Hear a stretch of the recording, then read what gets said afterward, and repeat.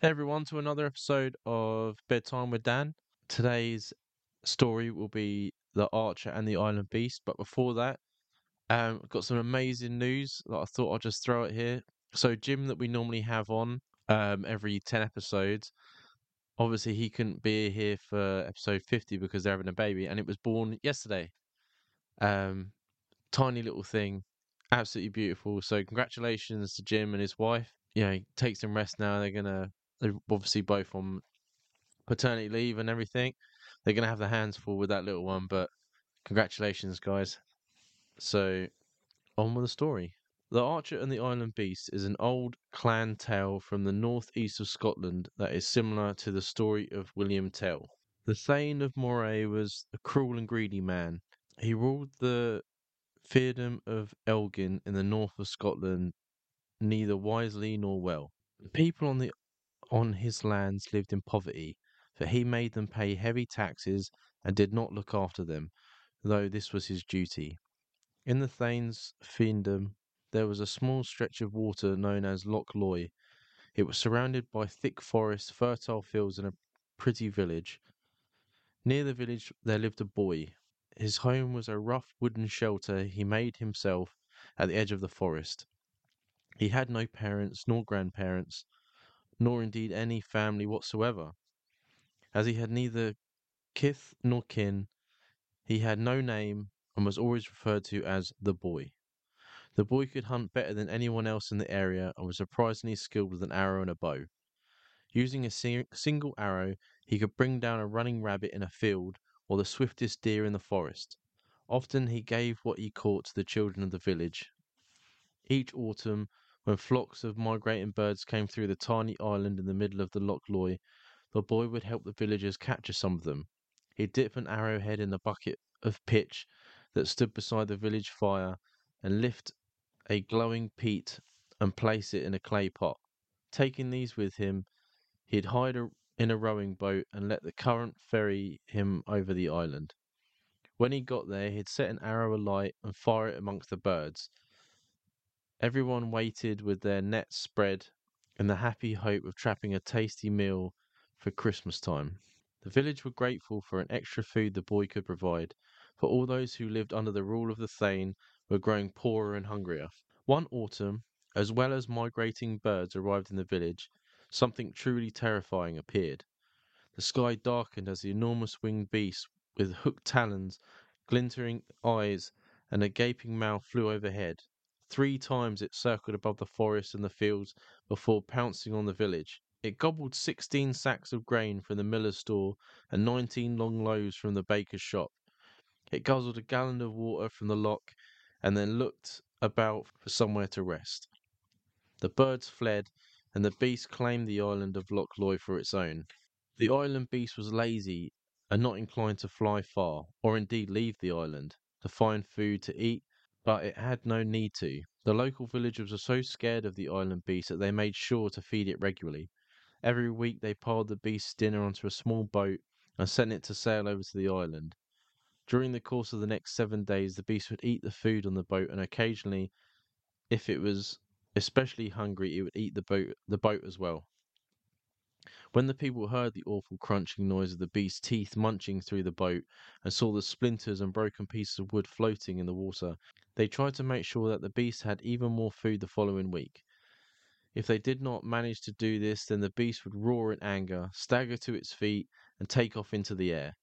As the noise echoed round the loch, the village children ran, screaming, to hide indoors. With a sound like roaring thunder, the beast flapped its leathery wings and swooped low over the rooftops to snatch a dog or a cat, and once even an old woman who was warming herself by the village fire. The news of this reached the ears of the Thane in his castle. He decided he would have to get rid of his fiefdom of the island beast. This wasn't because the people in the area of Loch Loy were in danger or might starve to death. He did not care about that. What worried him was that if the villagers finished all of their supplies, they would not be able to pay the taxes to him. And so the Thane called to his guards and marched with them to Loch Loy. At first, the people of Loch Loy were glad when the Thane arrived. They thought he had come to battle against the island beast. But the Thane made himself and his men comfortable in their houses, and he ordered the villagers to go and slay the beast. The people begged him to send his guards to kill the beast, but the Thane refused, saying that he would not risk the lives of his well-trained men. However, he offered to lend the villagers swords and shields to help them fight the island beast. The villagers pointed out that they did not know how to use swords and shields, as they were not soldiers. At this time the Thane laughed, and said sooner they learn the better. He told the guards to put a few villagers in a boat and set a course for the island. They did not come back. The Thane sent more. They did not come back. The Thane sent some more. They also did not return. When the Thane heard of a boy who was so accurate in his aim that he never missed his target, he sent for him and said, I order you to go to the island of Loch Loy and kill the island beast. The boy looked at the Thane of Moray and said, What if I refuse? You will die where you stand, the Thane shouted, furious that the boy should question his order. I do not fear death, the boy said quietly. The Thane sneered at him. I will burn down the village and the forest. I will drive off the cattle and destroy the crops in the fields.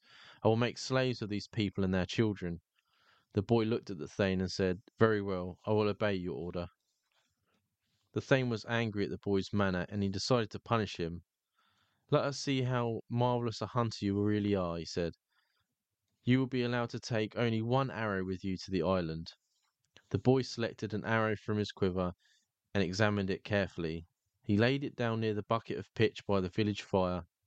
Then he chose another arrow, dipped it into the pitch bucket, and this one, along with the glowing peat in the clay pot he took with him, he left the first arrow behind. The villagers made ready the boat that ferried the supplies to the island beast. Many of them, particularly the children, wept on seeing the boy climb aboard. The boat was packed with 3 cows, 3 hogs, and a duck.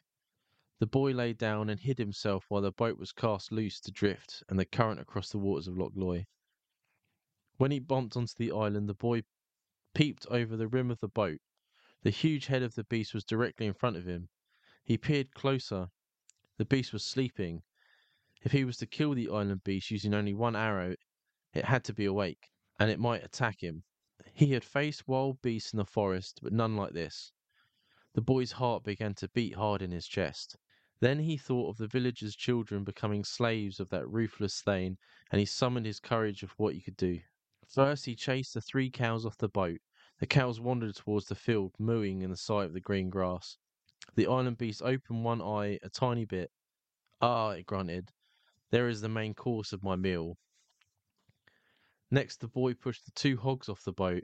The hogs ran directly to the large rain puddle, snorting at the sight of the deep mud. The island beast opened the other eye a tiny bit. Ah, it growled. There is the dessert course of my meal. Last of all, the boy flapped his hand so that the duck flew off the boat and came to rest by the shoreline, quacking at the sight of clear water. The island beast opened both eyes and its mouth too. Ah, it bellowed. There would be the starter course of the meal. It stretched its neck towards the water to eat the duck in one single gulp. The boy stood up. He set his arrow alight and shot it straight and true. The blazing arrow flew down the beast's throat and pierced its heart right through. With a hideous howl, the island beast's head crashed to the ground and thud shook the whole island. When the people of Loch Loy saw the boy returning, they cheered loudly and raised him onto their shoulders. They carried him to the village. In the centre of the village, the Thane waited with his arms folded. Everyone was rejoicing, but the Thane was not pleased. He could see that the villagers loved the boy and that by slaying the island beast he would gain great fame and influence. The boy could easily become their leader. Because he was brave and good, people would follow him, and eventually they might rebel against the Thane. Then the Thane noticed the arrow the boy had left behind near the bucket of pitch by the village fire. He pointed to it. Explain to me, he addressed the boy, why you laid an arrow there before you went to slay the island beast. What was the purpose of that arrow?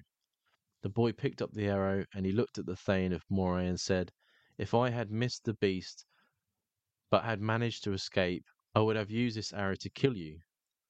The Thane of Moray smiled, and his smile was more terrible than his anger. Seize him, he cried. The boy slotted the arrow in his bow, took steady aim, and said, If any man moves towards me, you die. Go from here and leave my people alone. The Thane realized that he would have no more power if he allowed himself to be bested by an upstart boy. My man will not move against you, he said. They will move against your friends, and he made a sign with his hand to his guards, who immediately seized several of the children. You may kill me, said the Thane, but if you do, these children too will die. The boy hesitated. He gripped his bow more tightly. Slowly he drew back the bowstring. The fathers yelled and the mothers shrieked, but the children remained still, for they knew the boy. He had not fed them secretly. He had not fed them secretly when they were hungry. He had not made them bows and arrows so that they too could learn to hunt. They trusted the boy and watched him calmly. Quickly the boy dipped the arrow pointed in the pitch bucket and lit it with the fire. Then he let it go, shooting the flaming arrow high into the air. The Thane's men grabbed him, and he was dragged off to the castle. The Thane announced to the people, must must assemble there in the morning, where the boy would be executed for rebelling against the overlord. It happened that the King of Scotland and his army were approaching the lands of Moray. His messengers had reported the presence of the island beast, and he was making his way north with his soldiers to see whether he could have helped the people. The king spotted the fiery arrow arcing into the sky, and he urged his men. We must hurry, he said. A brave fighter needs our help. The king and his men galloped hard and fast until at nightfall they reached the castle of the Thane. There the king asked why a burning arrow had been fired into the sky. The Thane told him that it had been a signal to start a rebellion, which he had crushed, and the ringleader was to be executed the following morning. When the king inquired as to how he could help kill the island beast, the Thane said that he himself had slain it with his own sword.